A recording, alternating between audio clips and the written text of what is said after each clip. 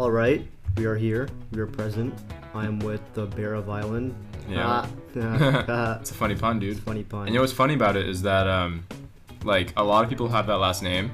Mm-hmm. And when I kind of act like it's my unique pun, but it's a last name pun. So my brother could use it if he wants to. It's not like a first. It's not like a Rohit pun. It's like a Baricello, Bari violin It's a family pun. So I mean, like I use it, but like really, it's not as unique That's your as it Instagram comes handle across. also, right? Yeah, that's my Instagram handle. Yeah, and then I use it on some other accounts. But I still like it, and I still came up with it, so it still makes me awesome. You still take ownership of I still it. take ownership That's of it. good. So we are here, again, present, to talk about the first Democratic debate, the first and the first second. Yes. If that makes sense Yes. for the people. So how we're going to format this, talk about the clear winners, why, and of course other highlights, and we're going to do this for the first and the second debate. First debate, overall, how did you think it went? The first debate was really calm. I wasn't expecting any sort of serious fights to break out, and no serious fights did break out. We had the conflict between Beto and Julian Castro, And then Gabbard and Tim Ryan. but those weren't. They got a little bit heated, but they weren't these crazy fiery debates like we saw in the second Right. in the second one. Yeah. Overall, though, there was also the anticipation that it was gonna be kind of like the kids' table of the debates, but it really wasn't. Like I felt like a lot of good stuff happened. A lot of really great policy proposals were put forward, but it still didn't feel as professional as the second debate. Right. Yeah. I got you. Mm-hmm. Clear winners, in my opinion, I think of this were Elizabeth Warren and Cory Booker for Yeah, I agree. different reasons. Yes. Cory Booker was very sharp, and I think he Mhm. came off a lot more authentic than he has in the past. Mm-hmm. Especially after 2016, you had this buzz, like immediately the day after Trump won, there was this Booker buzz for running for president, right? He was actually one of the very first people.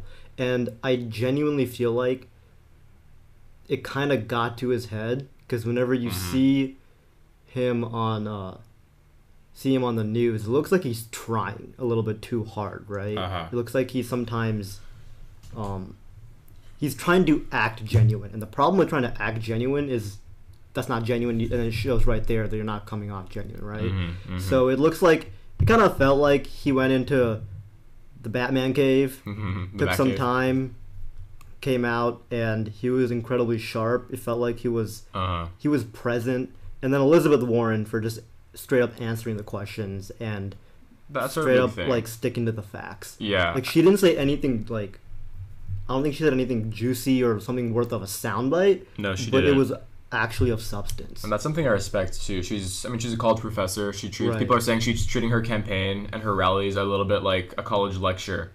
And that doesn't always work, but I think the way she's doing it is conveying a lot of information to people that don't know a lot about her policies, which is a really good thing. But my issue tonight, or not tonight, that night, last Wednesday, and actually really any of her interviews or rallies, is that she comes out like it seems like she's putting up an act. She's putting up this like media personality that she wants to push for her campaign, but it's not her real personality. She's trying to be with the people, what she thinks the people want to see in a president, which isn't the right way to go, because in doing that, it's kind of taking away from her really solid policy proposals.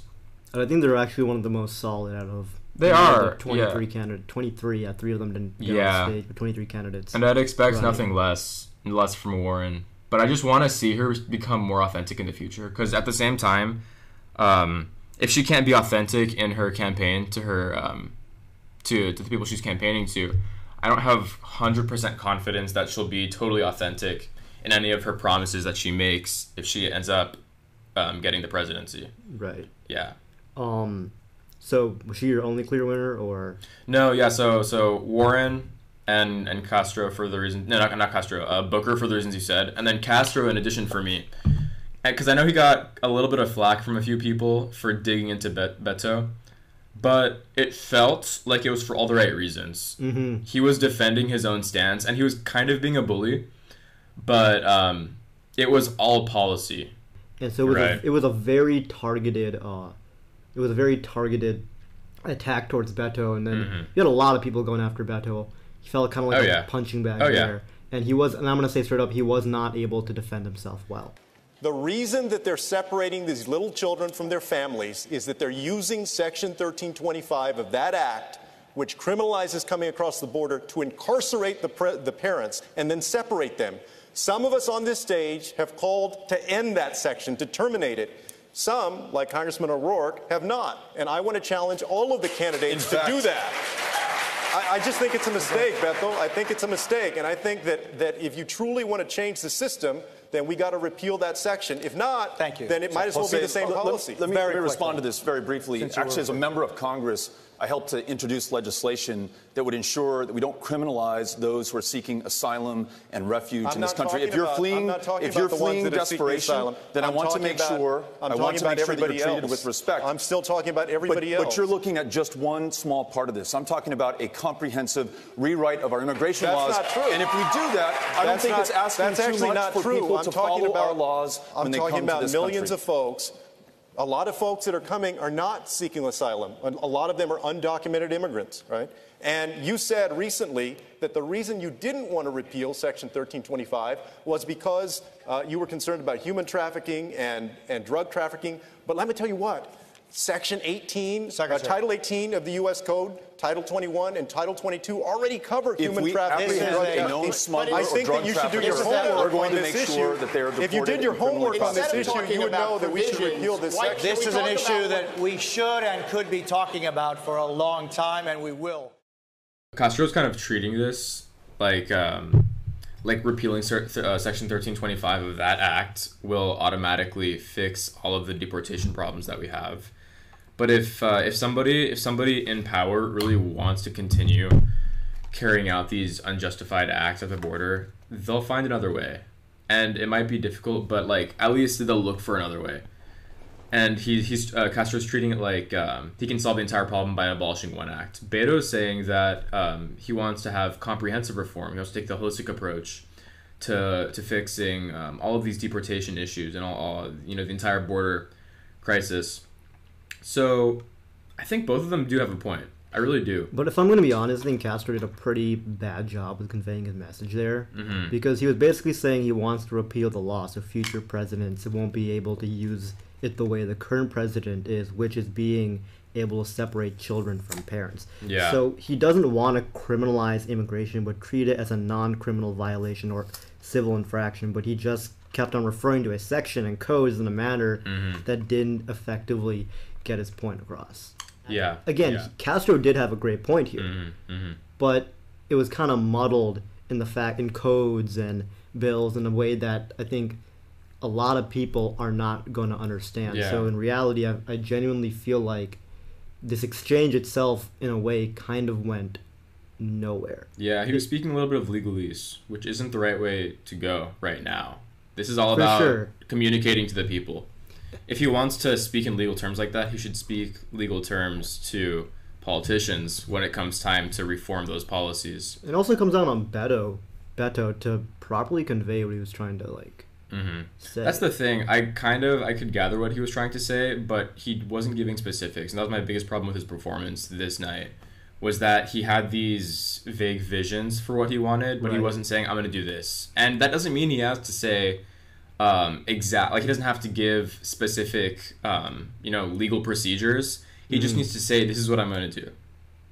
This is what I want to happen, and this is how I'm going to do it. It doesn't have to be super complicated. And I didn't get any of that from him. In terms of Castro or...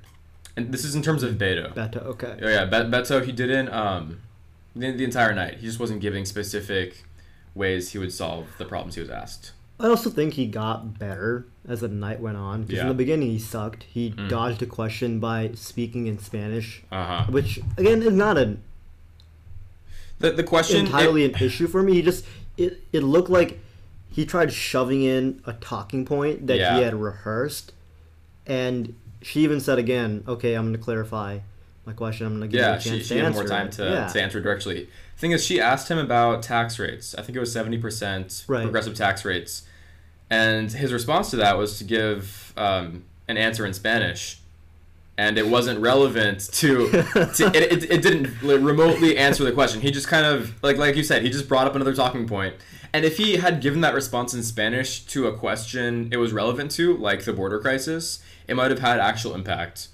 Yeah, so if he had been asked if it had been relevant, it would have made sense for him to give the response in Spanish, and he wouldn't have been pandering, because it was just out of place. It would be relevant. I mean, that's all there is to it. But he was definitely pandering in this specific instance. And I'm not against speaking different languages in a debate. I think Castro's closing statement had an appropriate use of it, right? But it just comes off very cheap whenever you use it, where it's very obvious that you're trying to pander to an audience. Which is what Beto was doing. When Castro at the end in his closing remarks said, "We're going to say adios to Donald Trump," that made sense, because he has a history of making policies that harm Hispanic people in Latin American communities. Relevant, right. It was relevant, so he's saying we're going to say adios to Donald Trump. Makes sense. You had the Booker side eye. But again, I think Beto got progressively better as it went. His stance on renewable agriculture jobs was a great position, and his closing statement was pretty good too. It's just that, again, like in the beginning, he was not there, and it looked like basically the coach said, "All right, you're the backup shooting guard," and it was finally his time to go, and he got on the court, and he was like, "Wait, how did I get here?" Like, it just did not look like he was ready. Yeah, definitely not.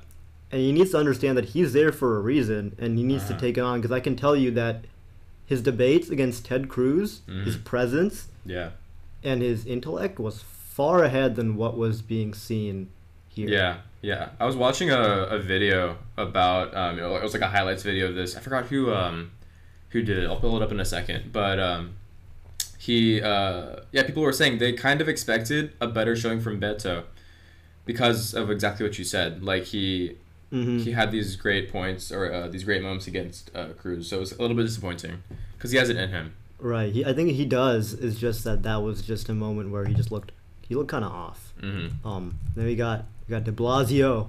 De Blasio. He just interrupted people. He did. Like, he was kind of rude. He wasn't wrong about stuff. He wasn't wrong about stuff. I would say that, but again, I think the part where he said, "I have something that," he said, "I have something here that nobody else has," right? And that is for the past, I think, 20 years, I've been raising a black son. And I think it's fair to say that his black son didn't experience nearly as much systemic racism as Booker experienced when he was a kid. Because de Blasio's son is living with his white dad, and he's living in probably, I'm assuming, a high-income neighborhood. Right, but I don't think that. I mean, that wasn't the point. That's not the point. I still believe that whenever you have cops on the street, right, they're still seeing color, right? Yes. And I still think that whether or not he's living with a white mayor, that's still not going to change the fact that he is, or his son is, a black man, right, on the streets, that the cop can see as, cop will treat differently from a white man. Yeah, no, I agree with that. So I think the point still remains, is just that I still think de Blasio bringing it up was another bad form of pandering. Yeah. And the issue with the debate was that I felt like it was amateur hour. The clear standouts were Warren and Booker, or amateur 2 hours. And because candidates were trying to shove in sound bites sometimes, a lot of the times it had nothing to do with the question, or they would have this horrible pivot to shove in what they wanted to say. We had that a lot at night too, though. I was looking back over it, and sometimes people would get asked a question. They would either dodge the question and pivot it to an issue they wanted to talk about, or they would quickly answer the question and then pivot to something they wanted to talk about. I saw a lot of that from Bernie. I would still say it was a lot more smooth on night 2 than it was night 1. In terms of transitioning into the pivots in night 2 were a lot more smooth, and night 1 again, it felt like they were just trying to shove in these sound bites, like you said, with Beto and his prepared speech in Spanish, his Spanish monologue, which had It felt like that was his opening statement, right? Yeah. And he didn't answer the question. And we also had that with Jay Inslee when he interrupted Elizabeth Warren to pivot to how he's the only one who's done something on a woman's reproductive health when you had three women on that stage. And then Klobuchar, who've also, including Klobuchar, basically said, I think there are three women on the stage who have done a lot for women's reproductive health. And then he was probably standing there like, wait. That was just another moment. That was a great moment for Klobuchar. No, and I think Klobuchar also was a highlight of that first debate. I just don't think she was a clear winner, but she did have moments. Yeah. And it felt like there were also at times where Booker, Warren, some of the top dogs were kind of seeing this amateur personality in a lot of these candidates play out, and there was just a smirk that they were trying to hide. Yeah, no, for sure. There were a lot of these people that could have fit into the night 2 debate really well. Do you think that Warren is disappointed that she wasn't on night 2? I really don't know what to say because I don't know a whole lot about Warren. I haven't been following her campaign, but I don't think she is. Reason being, by being in night 1, she was already a big dog in this field of lesser-known candidates. Right. So she was going to have the opportunity to communicate her platform and her visions for the country a lot more effectively than if she had been in night 2, because she would have had to compete with all these other big names. So I think she would have appreciated actually being in night 2, just so she could go and kind of spar with the other candidates and show that she's the superior one. Right. But I mean, there's going to be plenty more opportunities. She's going to want to be on that stage, though. You think so? I think so, because now it's coming to the point where it feels like we kind of know who the front runners are, right? And she's going to have to be competing with these people. She is. Or she's going to be casted aside, right? That being said, she is polling really well right now. She is polling well, and that's why I'm calling her a big name right now. Right. But I do feel like at some point she's going to want to be on that stage. And that's why, I mean, it's good there are plenty of additional debates after this. There's one in July, and there's going to be more throughout the fall. There's three, I think the third debate. By the third debate, you're kind of finalizing who's going to move on. Right. But so, because there are more opportunities to debate, I don't think it's mattering to her that much. Because, there will be... Because the point of these first debates were to introduce yourself to people who weren't aware of you before and just get your platform out there. And she had a really great opportunity to do that on night 1. If it was night 2, she might have been having to defend herself a little bit and attack a little bit, and it might have distracted from her goal of pushing her message. Right. Because I wasn't following her campaign too intensely, but after watching night 1, I learned a lot about her.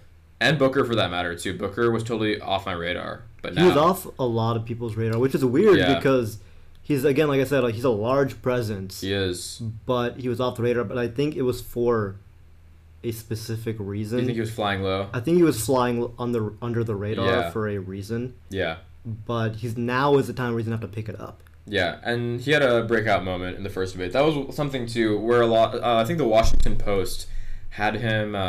and don't quote me on this. I think they had him in the middle in terms of just performance rankings. They didn't have him winning like we did. But I think the reason I have him as one of the winners of that night is he introduced himself to a lot of people that just didn't know about him before.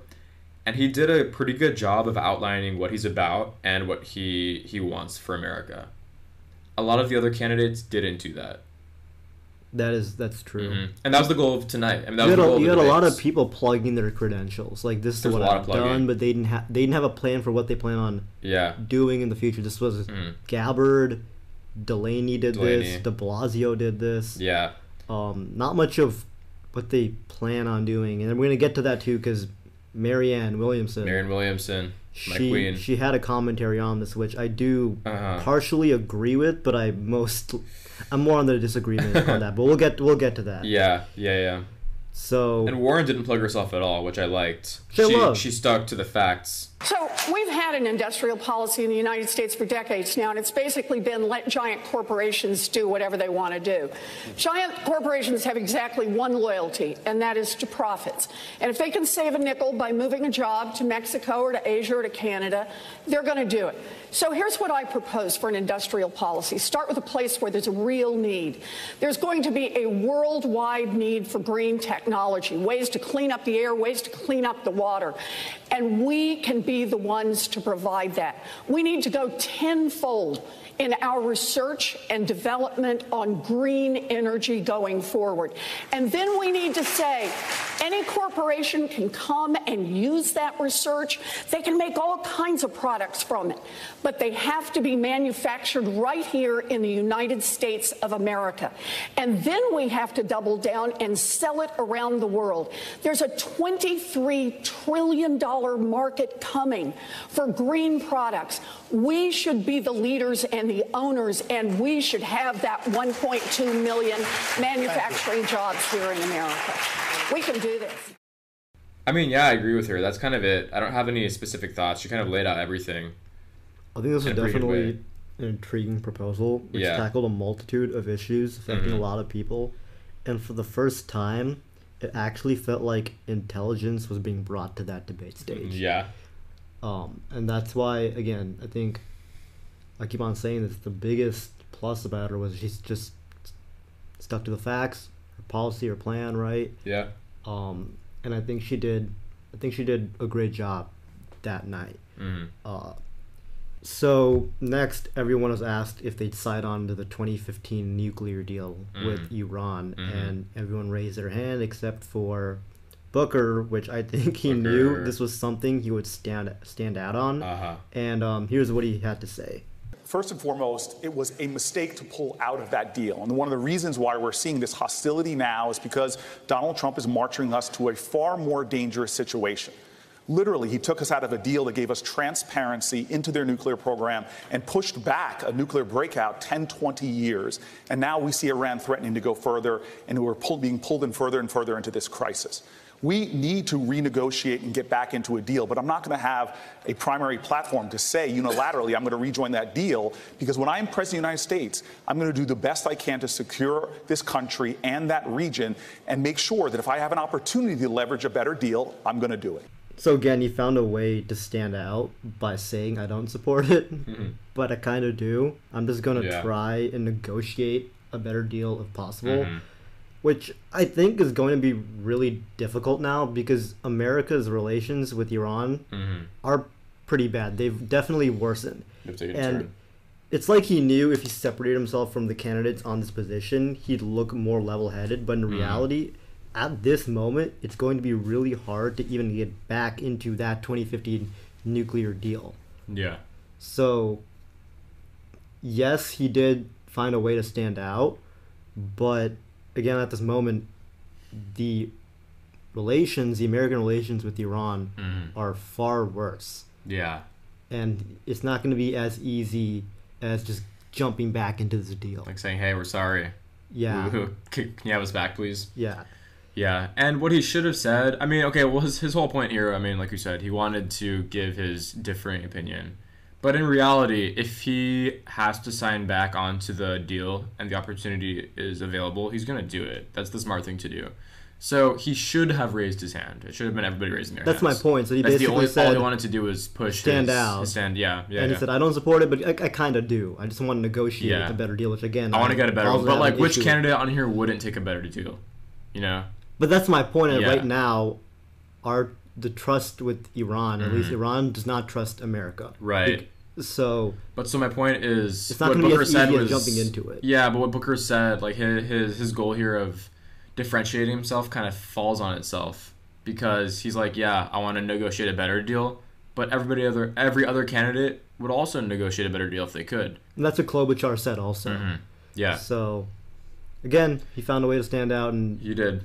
In the moment, it was a little bit impressive, though. You had to kind of think about it to decide if it's. I found the way that he did that impressive. The way he, like, of course, he was ready for that question. He was. His campaign got him prepared for that, right? His people. So my point is that he found a way to stand out. He did this he has multiple times throughout the debate. I actually feel like this was a clear moment where he did that. But when it comes to a person who actually just stuck to the facts and actually answered the question, I truly believe that was Elizabeth Warren. Yeah.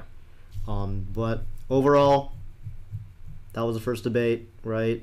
We had, again, like I said, clear winners: Booker, Warren. I think Klobuchar had a good showing. Did a good job. Beto, I feel like he just needs to get ready for this next debate. He does. He has it in him. He really does. He does. He does. I think he was just... In terms of the debate, he has it in him. In terms of his proposals, I really don't know if he does.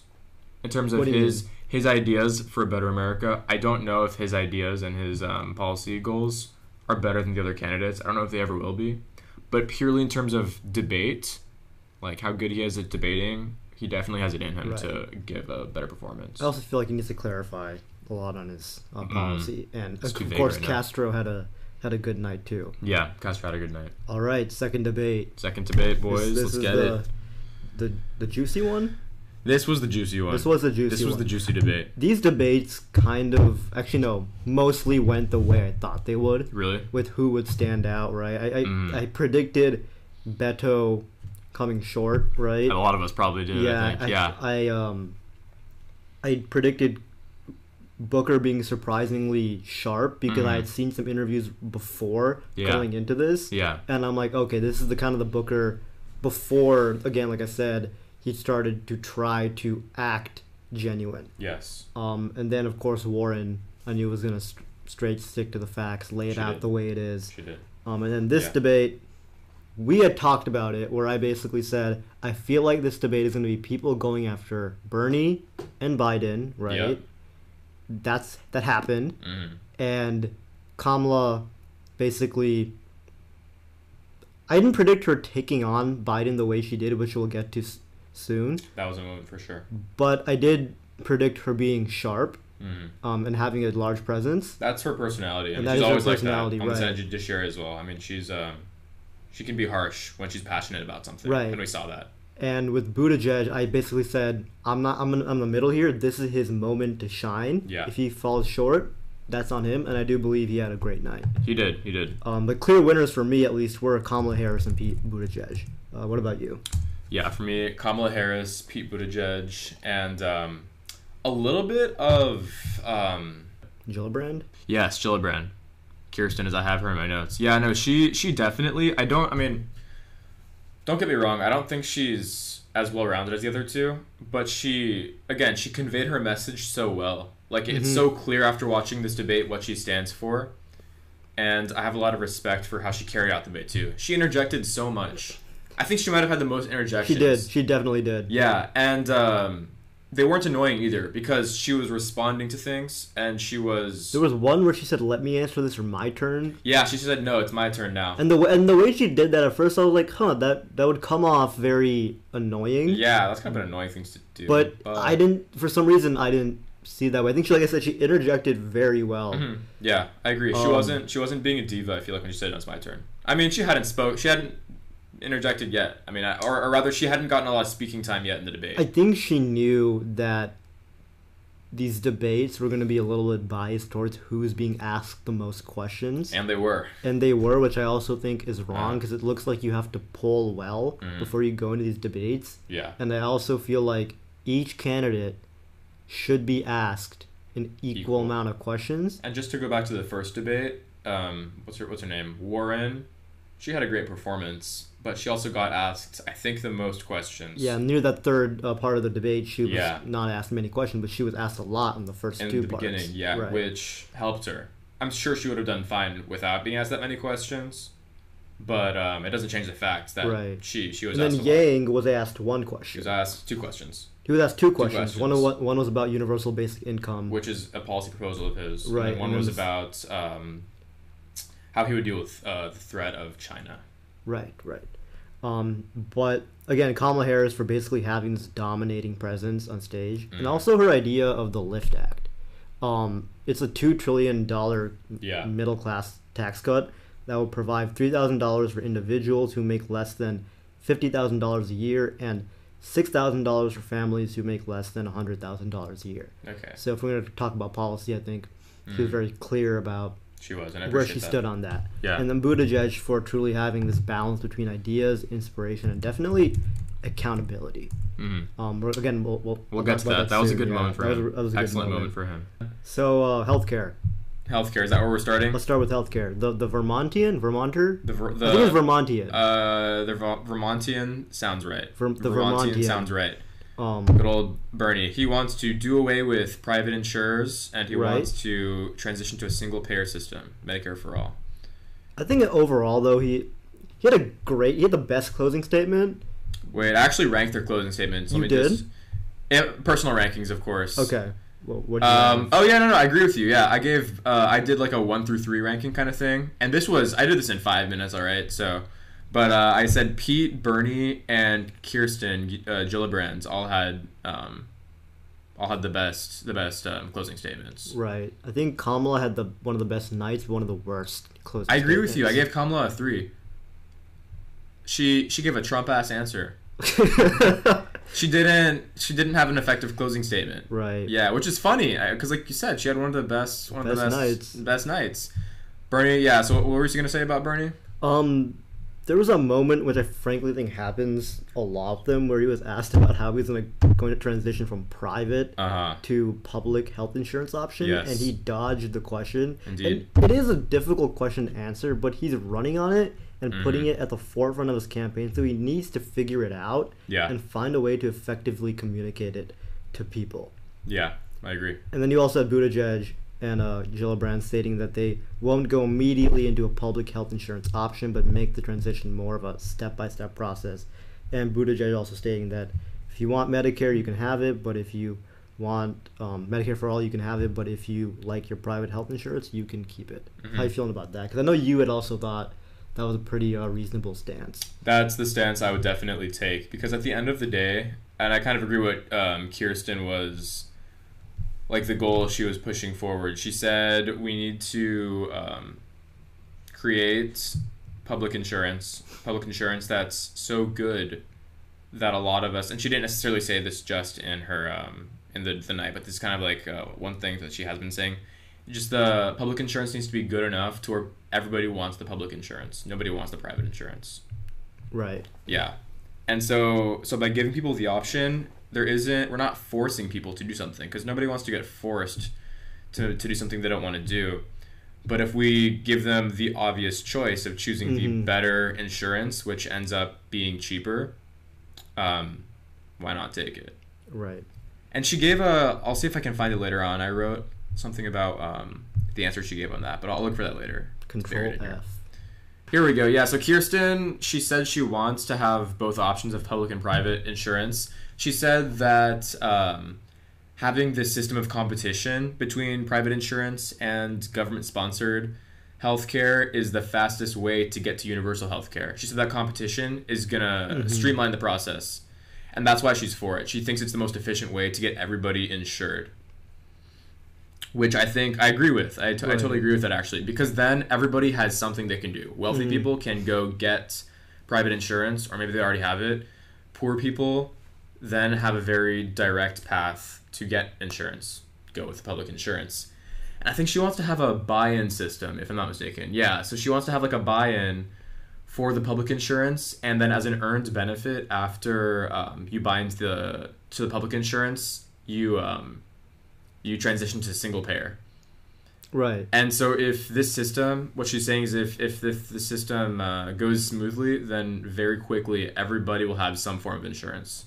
Right. Yeah. And what I'm hoping is that the public insurance is significantly better than the private insurance, and everybody eventually decides to switch to transition private. Right. To public insurance. Right.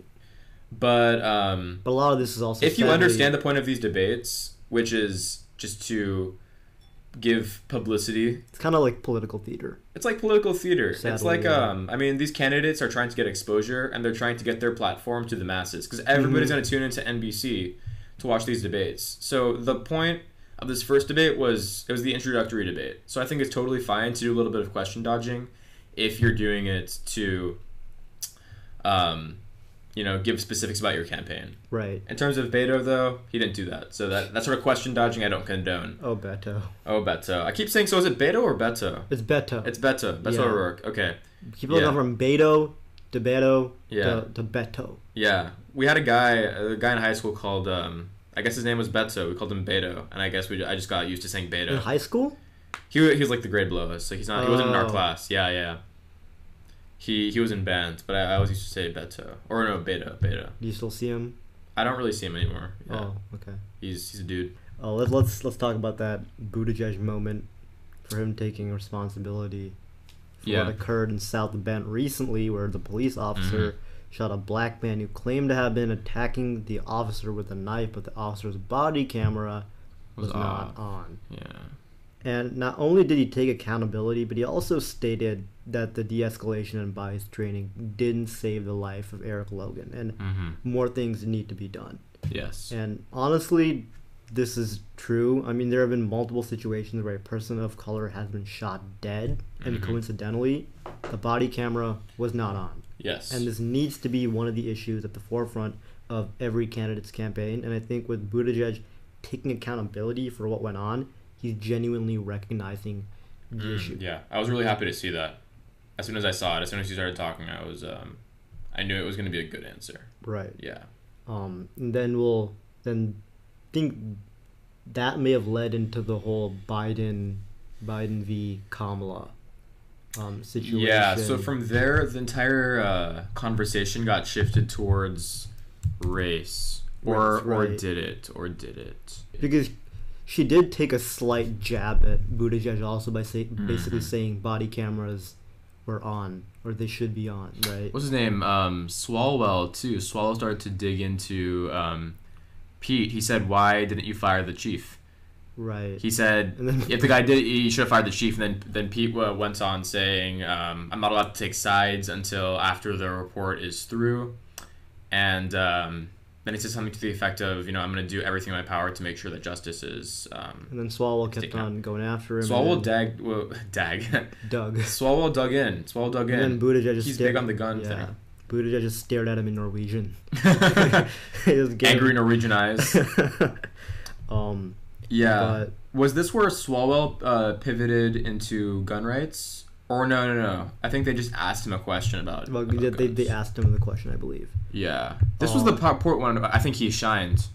I was really happy to see, or I wasn't happy to see. I was really impressed to see it.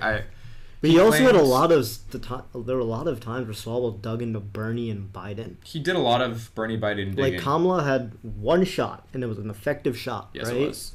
But Swalwell just kept on going after the two, right? Swalwell was kind of mad, man. And I feel like he genuinely has good ideas. It's just that he uses debate to keep on and continuously attacking the two top dogs. Yes. And he did not do it effectively. He went and he said that I'm the only candidate on this stage that would support a total buyback of all assault weapons, getting all assault weapons off the streets. He did say that, yes. He said that, which ended up, according to the other candidates, being incorrect. Because Biden said I would also have a buyback program. And I think what Kamala said was, she said I would ban the importation of assault weapons. She never explicitly said she would buy back or find a way to take assault weapons out of the hands of people who already own them. I think that was strategic. I believe right now, based on what she said, that she doesn't intend to get rid of assault weapons. Now, again, I haven't really been following Kamala. Maybe she's clarified in the past that she does want to get rid of assault weapons, but based on this interview, or sorry, not interview, based on this debate, it seems like she would leave them because there was a bill, I believe, in the 90s where assault weapons were banned, right? Banned in the sense that after this specific date, they can no longer be purchased, and it lasted for about 10 years, right? Okay. And so I think her basically saying that she's not against, I think she definitely is. You think she's against assault weapons? She's against assault weapons, right? I mean, I agree she's probably against them, but is she going to take them out of the hands of Americans if she gets elected? That's just what I'm wondering. I don't think she's going to do that. I think a lot of candidates on that stage aren't going to do that. I think Swalwell's the only person. Actually, Biden did say he would support a buyback, but Swalwell seems like the only guy who's really serious about it. And that's one thing for me. I don't believe that assault weapons have any place. I don't believe they have any in place civilian either. population. I don't believe they have any place either. Yeah. But I do know that taking them back, right? Even whenever in the 90s when that was put into place. Yeah. It was after a specific date. Yes. Right? That being said, it's been about 20 years or about 10 years actually since that. I think about more than 10 years since it expired. Okay. And I do believe that there are a lot of candidates who will not pursue the idea of doing of taking back guns, the assault weapons. Yeah, assault weapons. And then after Swalwell, you had the big Biden versus Harris, Joe v. Kamala. Joe v. Kamala happens after that. Let's get into this. That's right, because then Biden says he's about civil rights. Because then the discussion pivots to civil rights, and then Kamala says, "Wait, no, you're not." And I will say also that in this campaign, we've also heard, and I'm going to now direct this at Vice President Biden. I do not believe you are a racist, and I agree with you when you commit yourself to the importance of finding common ground. But I also believe, and it's personal, and I was actually it was hurtful to hear you talk about the reputations of two United States senators who built their reputations and career on the segregation of race in this country. And it was not only that, but you also worked with them to oppose busing. And, you know, there was a little girl in California who was part of the second class to integrate her public schools. And she was bused to school every day. And that little girl was me. So I will tell you that on this subject, it cannot be an intellectual debate among Democrats. We have to take it seriously. We have to act swiftly. As Attorney General of California, I was very proud to put in place a requirement that all my special agents would wear body cameras and keep those cameras on. Senator Harris, thank you. Vice President Biden, you have been invoked. We are going to give you a chance to respond. Vice President Biden.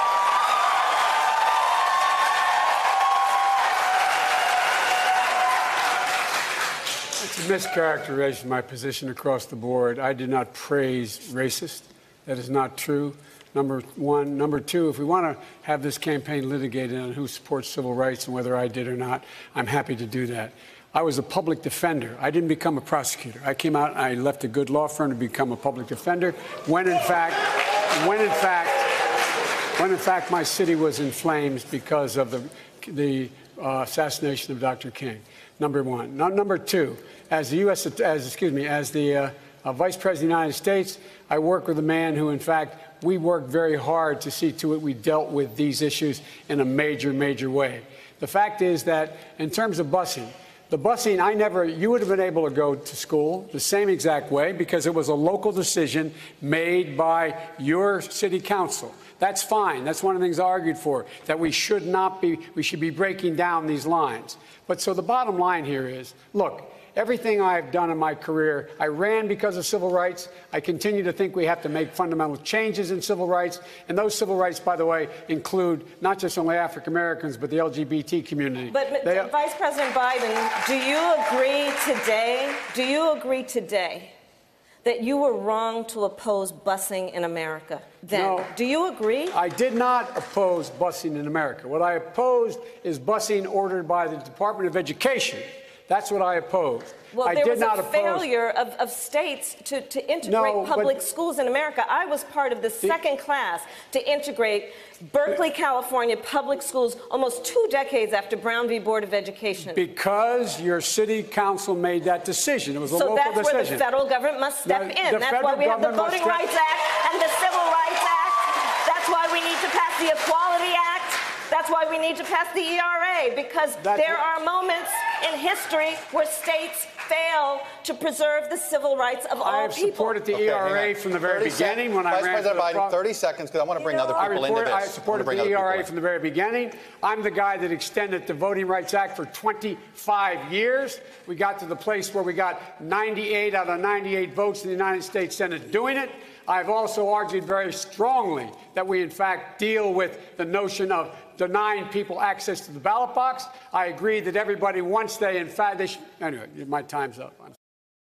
So he does say he defended the ERA and the Voting Rights Act, and he takes a jab at her history as a prosecutor. Mm-hmm. But he also cuts himself off, which was the worst thing he could do. Because, he looked like he wasn't able to strongly stand by the views, which he still seemingly holds on to. Yeah. So it looks like his stance was wrong on busing because he was not able to properly defend himself. And I think just throughout this entire debate, he just looked very uncertain of himself. He was fumbling, and it looked like he didn't know where he was going with this. So he ended it, which is, again, I think, the worst thing he could do. And also by saying my time's up, that kind of plays into the whole passing of the torch idea that Swalwell introduced. Yes, he gave ground. Not a good thing, But that was one of the... I think it was the biggest moment of the debate because that's what's been... it's one of the debate, yeah. I mean, people are still buzzing about it. The media's been buzzing about. And then you had the question of whether the candidates' government plan would cover undocumented immigrants. Yes. And just a side tangent, asking candidates to raise their hands on a certain issues is just lazy from the moderator's end. Oh, really? You think so? Because you can carry out the entire debate like that. Yeah. Who's for this? Who's for that? So yes, they're of the same party. They're going to have similar stances, but it's up to the moderator to investigate those stances and see where these candidates may differentiate. Asking a show of hands, then only asking maybe 2 people on a stage of 10 to clarify just a random selection is stupid. And then they ask questions based on who they feel like questioning. Right. So back to the question of healthcare coverage for undocumented immigrants. Whoever the Democratic nominee is will have to find a way to support this because you had Trump already tweeting about it seconds after this was this occurred. He was mad. And he's going to use this to distort truths and spew out lies, and actually not just the nominee, but the Democratic candidate at this moment, or the candidates in any moment, have to find a way to defend their position on this because Trump is going to be pretty ruthless on this topic. He is, and he's going to galvanize his voters around that, too. I think that was another big moment where basically the candidates have to be aware. Yeah. You had Biden and Yang with like the slow raising of hands. Biden, the entire night, all of his hand raises were a little bit sheepish. I think the entire night he was just unsure. Yeah. He was uncertain because he should have known that they're going to go after his history, right? And he just did not look ready. And she gave him the opportunity to say, do you think that you were wrong? You were, yeah. And he said no. And there seemed like a reason, and he fumbled and he cut himself off. I feel like with this entire debate, Biden is just playing like an old school politician. He seems to think that he can win based on motivational tactics, based on running an anti-Trump campaign, talking about the values of hard work, American ideals, and just making people feel like they live in the best country in the world. But he doesn't seem to give a lot of I feel like he wants to figure out the concrete stuff after he gets elected, which is a very old school thing to do. That's back when the politicians would just build up support. But even excitement. Even Barack Obama and Bill Clinton didn't do that. They had they're guilty of that. Or what do you mean? No, I'm saying they had a laid out plan. Yes, they did, and they were a lot younger at the time of running. Right. Yeah, I think Biden is just from an era where you saw a lot of that. The 70s and the 80s. Right. Yeah. Because Obama was able to take on McCain on healthcare. Yes. So I just think he took on Romney on foreign policy. He obliterated Romney in the second and third debates. Fantastic. And that's what I'm trying to say is that if this is an old tactic, it is an ancient tactic. That is 70s and 80s. Yes. He needs to get his crap together. And to play into that, what did you think about Marianne Williamson's speech about Marianne no Williamson. plan, just inspire? Every question that she was asked, she either brought up an issue that hadn't been brought up yet and vaguely touched on it, or she just said some motivational bullshit. Which specific question are you referring to? It was a point where she interjected. She attacked them about having plans, and she said plans aren't what won Trump his candidacy. His slogan, "Make America Great Again." Yeah, she does time for action. Right. Yeah. That she is right about. I mean, but I don't think she was speaking to just a few people. But Trump did talk a lot about industrial manufacturing jobs when he ran. There was still substance. It wasn't just flowery talked about the words. Problems. He didn't give solutions, though. But he still talked about he demonstrated that he knew what the problems were. Right. That's what I'm trying to say. That yes, it's important to inspire, but ultimately you have to have a plan, right? Or what you at least plan on tackling when you get into office. A slogan isn't the only reason a candidate is going to win, because if you don't have a plan, then you're just treating the voter like they're stupid. You know? Yeah, so they asked her, how would you lower the cost of prescription drugs? That was the first question she was given. Right. And rather than actually answer the question, she bashed the U.S. for making deals with Big Pharma. And then she said we need to reframe the discussion to ask why people get sick in the first place. Why does America have such a high rate of illness? She could have taken on Booker for that. Booker's also apologized. Yeah. He stands for that too. Yeah. So, and then she brought up a good point, actually, you know, the idea that we need to also focus on the root cause, nip it at the bud. But she dodges the question. Either she didn't know the answer to it, or she just truly wanted to bring up something else and she wasn't organized enough. And then later on, I mean, she still looked like she had her crap together, and she was pretty confident about what she was doing. She was pretty confident. That's what I respect about her, too. I feel like she's not super informed about everything, but she knows what she wants. Right. Which I don't see from everybody else, to be honest. Like I said, I think yes, there's still this personality around her where you feel like she's not, that she's not realistic in a sense sometimes, but she needs to have some plan, right, for what she wants to do. She seems like she wants to be really proactive as well. Because another thing, later on, Hickenlooper gets asked, what are you going to do with the children imprisoned at the border, detained at the border, rather. And Marianne says, and then later the same question gets posed to her, and instead of like giving an answer, what are you going to do with them? She says, instead, this is going against moral code, this is immoral. And then she says some just like interesting motivational bullshit. It's quite interesting. And then she tries to reframe the question again. She says we need to focus on the root cause of them coming in the first place, which is we need to focus on foreign policy with South America and prevent things like gangs and bad governments driving away their people, creating refugees in the first place. So I believe Beto also had a plan, and again, he didn't touch upon this in his debate, but he said invest $5 billion in non-governmental organizations in Guatemala, Honduras, El Salvador to improve the quality of life for people living in those countries so they don't want to leave. It costs $30 billion for walls, takes Americans' ranches, homes, farms, and properties to build it because it won't be built on the international line. Okay. So I think that is Beto's proposal, but I also believe that's a lot of Democrats' stance on this. Yes. So it wasn't really brought up, though. But Marianne Williamson was the first one to touch upon it. And then, funny enough, they moved on right past it. They didn't even stick around to talk about it. Because, I mean, the reason was because they didn't ask her in the first place. She wanted to bring it up, but I don't think she had the clout to get everybody to talk about it. Right. And just a slight pivot, do you think it's fair that you have to have a level of clout to be asked a certain amount of questions? Because I think that's kind of ridiculous. I think that's really unfair. I think every candidate should be asked the same amount of questions, and any additional speaking time they get should be from interjections, because I support interjections. And but it has to be done well, not the whole de Blasio Delaney process. Yeah, no, but a lot of Gillibrand, what she was doing, a lot of Gillibrands, or they're like more than one? a lot of Gillibrand, a lot of the stuff she was doing. I think there are Gillibrands plural in this world. She does have kids. But I mean, like a lot. What I said, you got me right. Like she was really, really skillful how she did it. Right. That was a good dad joke. Yeah, right there. Total dad joke, bro. But overall. Yeah. These debates, like I said, went the way I thought they would. Yeah. Yang's microphone.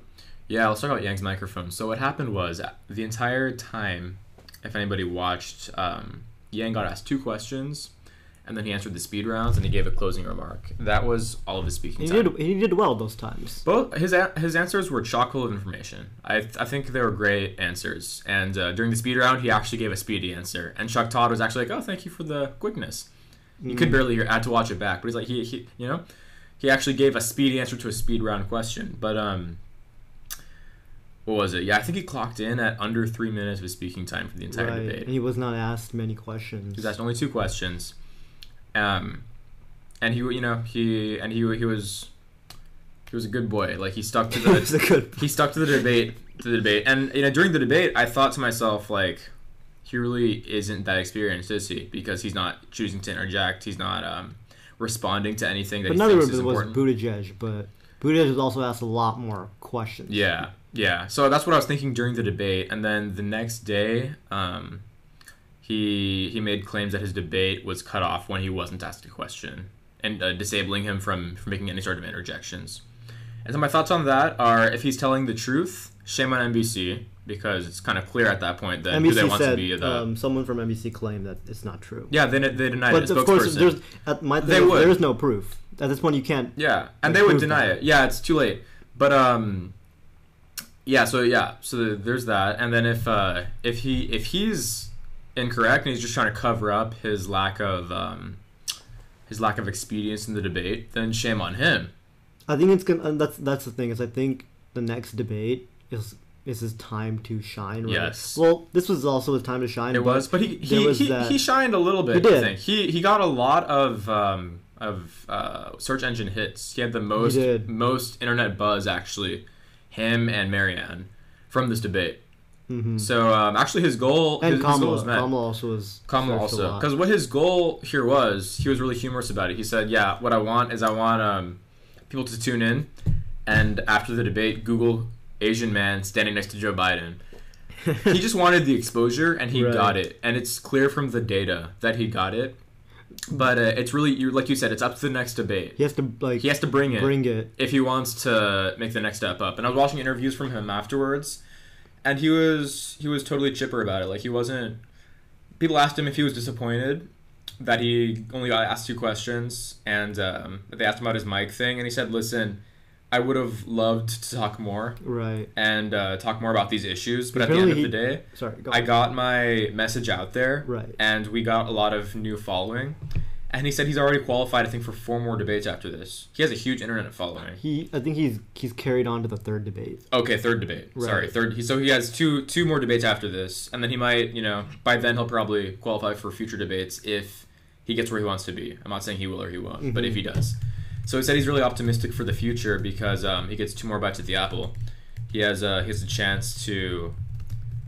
He still has a chance. He still has a chance to do good things for his campaign. And then also, I think Marianne Williamson came out and said her mic was also sometimes not on when she wasn't asked a question. But for her, it wasn't the entire time because she made her interjections.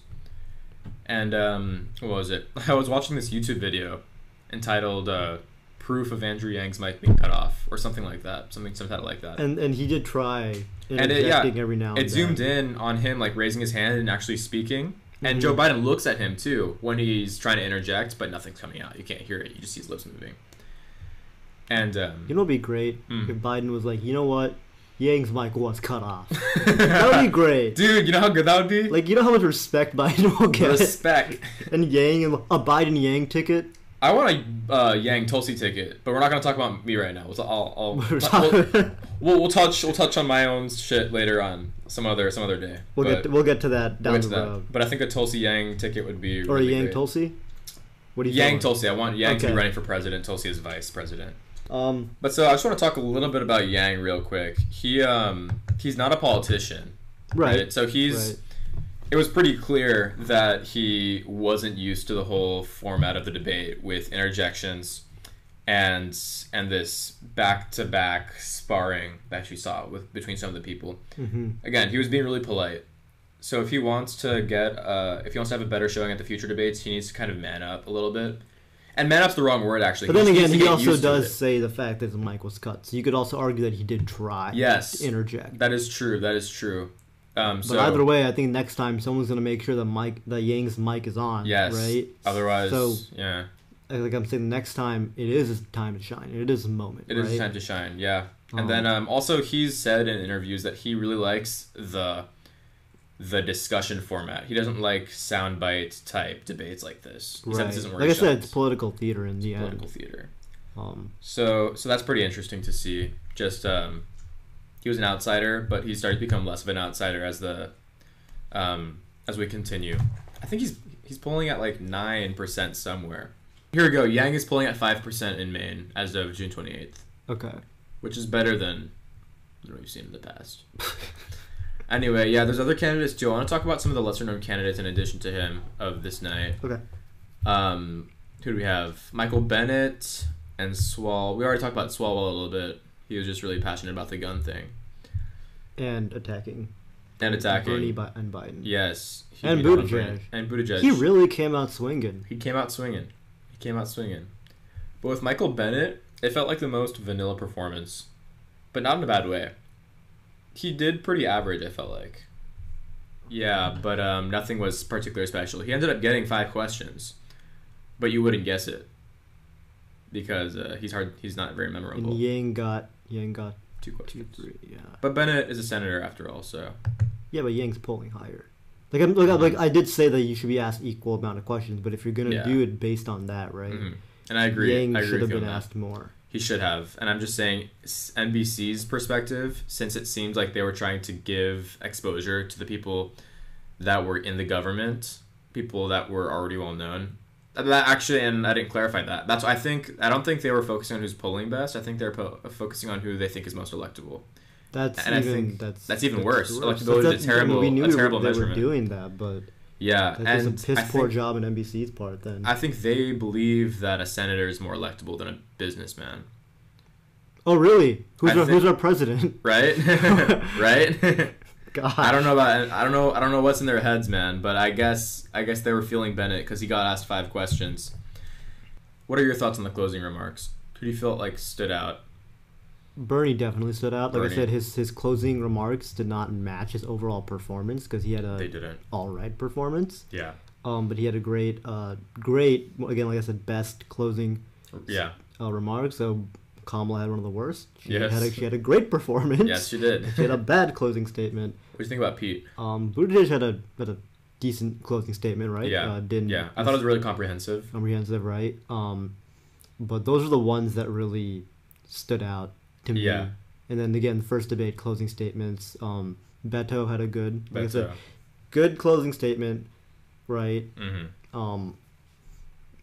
Not a great performance from him overall. Mm. And Elizabeth Warren had a good closing statement also. Yeah. But overall, if you're gonna basically mash the first debate and second debate, right? Right. Who do you think had the best performance, or do you think it's fair to judge that, saying that since they were on a separate platform? But if you're gonna judge it from an issue standpoint, who do you think had the best performance? Yeah, so from an issue standpoint, who got their message out there the most effectively? From an issue standpoint, I want to say Kamala did a really great job. She's one of the winners of the entire thing. I think Warren also did a great job. That may or may not be because she was on the easier, well, quote, easier night. But I think Warren also did a great job of getting her policy goals well known. Those two, I thought, and are we sticking to policy here, or are we just talking about winners overall?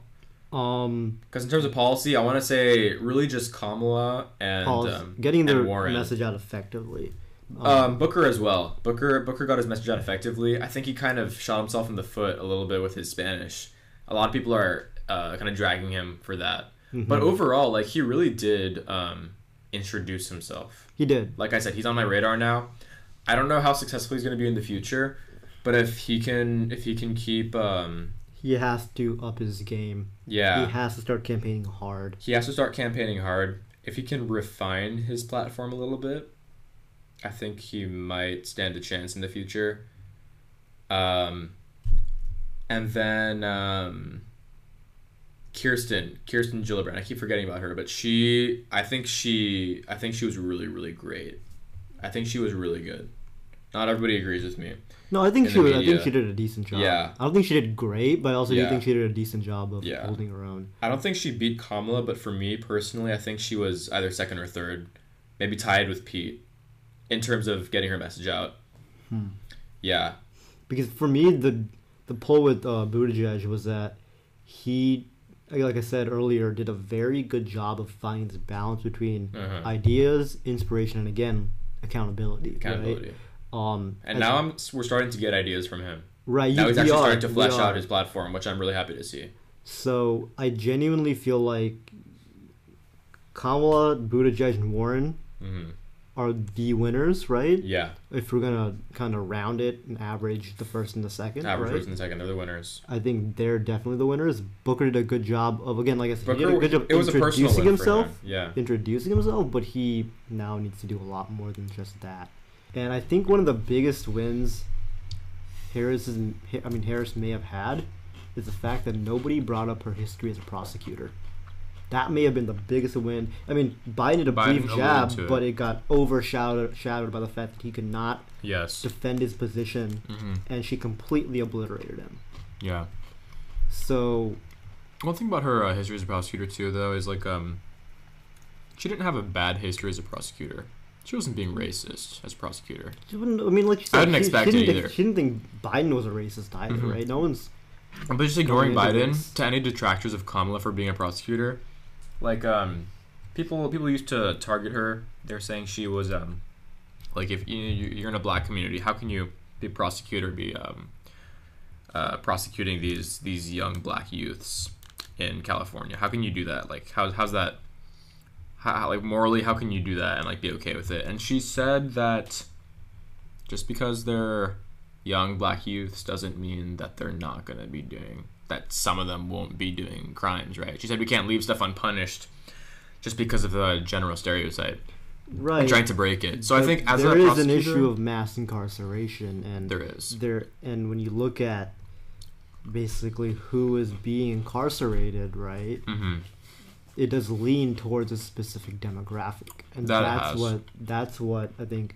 But what I'm trying to say is, talking about. I don't think Kamala was necessarily being one of those for-profit prosecutors. She was Attorney General at one point too of California. To me, she also did coin herself as a progressive prosecutor during a time when being tough on crime was popular. Yeah. So there's a lot of prosecutors out there who are bad people and who are trying to contribute to mass incarceration because it ends up netting them more profits. But that's not every prosecutor, and Kamala wasn't necessarily one of those. She still has a lot of explaining to do for her history, because some of it is not, her record does not look necessarily clean, yes. I would say. I'm also surprised that nobody brought up Biden's history of mass incarceration voting. His voting on bills for mass incarceration. Right. He has a pretty bad voting history with that, and that's one of my biggest things. He has a pretty questionable voting history in the Senate. You're right. Yeah, overall. So that's one of the things too that I really want to see the next president tackle is the prison system and the justice system. Really, it's piss poor. So for sure. But we got a couple more debates coming up. Yes, we do. We'll see how those goes. We'll be back on this mic. Yeah. Drinking some authentic mango juice. Actually, before we head out, who do you think the losers were? Who the losers were? I think Bernie and Biden were definitely losers of this debate. It's like they knew that people were going to come after them, and they just took it anyways, and then didn't do anything about it. Right. I can tell you the people who kind of annoyed me. De Blasio. And the lady, not saying that they didn't have any points to what they were saying, but their constant like interruptions and not being really smooth in the way they interject in a conversation did annoy me. It wasn't tactful. But we do have a couple more debates, right? And we'll see. It's definitely not going to be the same people, not the amount of people, but it's not going to be the same people on the stage. So I want to see Right. How they mix it up, and when they mix it up, how that goes. I want to see Warren and Booker. I want to see Warren, Booker, and Kamala. Yeah. On the same stage. Yes. And of course Buttigieg, to see how he holds his own, because he did really well. Right. That second debate. Going in, I wasn't sure about him, but he did well on all fronts. He did. Alrighty. One last sip for the mic. Mine is completely empty. That probably sounded painful. All right. Catch y'all on the flip side. Does that mean we'll see you guys when after we're all dead? Is that what that means? Let's look it up. What does catching on the flip side mean? The flip side. Okay, this is I think Quora. The flip side of a record is the B side, or what? Or else simply the other side than the one that's playing. Radio DJs adapted the phrase "catch you later" to "catch you on the flip side" when ending their shows. From there, it passed into general slang, so it just means "see you later" or "see you later" or "used to." See, I don't know if that necessarily answered my question. So I mean, no. We kind of did. It answers the question. The answer is no. What? Yeah, well, yeah, the answer is no then, right? It's not a thing about death. It's about records. Oh, okay. If that's your concern, then. Yeah. Good job, Quora. Good job, Quora. Thank you, Quora. All right, we should probably peace out till the next. Yeah. Yeah. Bye. Yeah.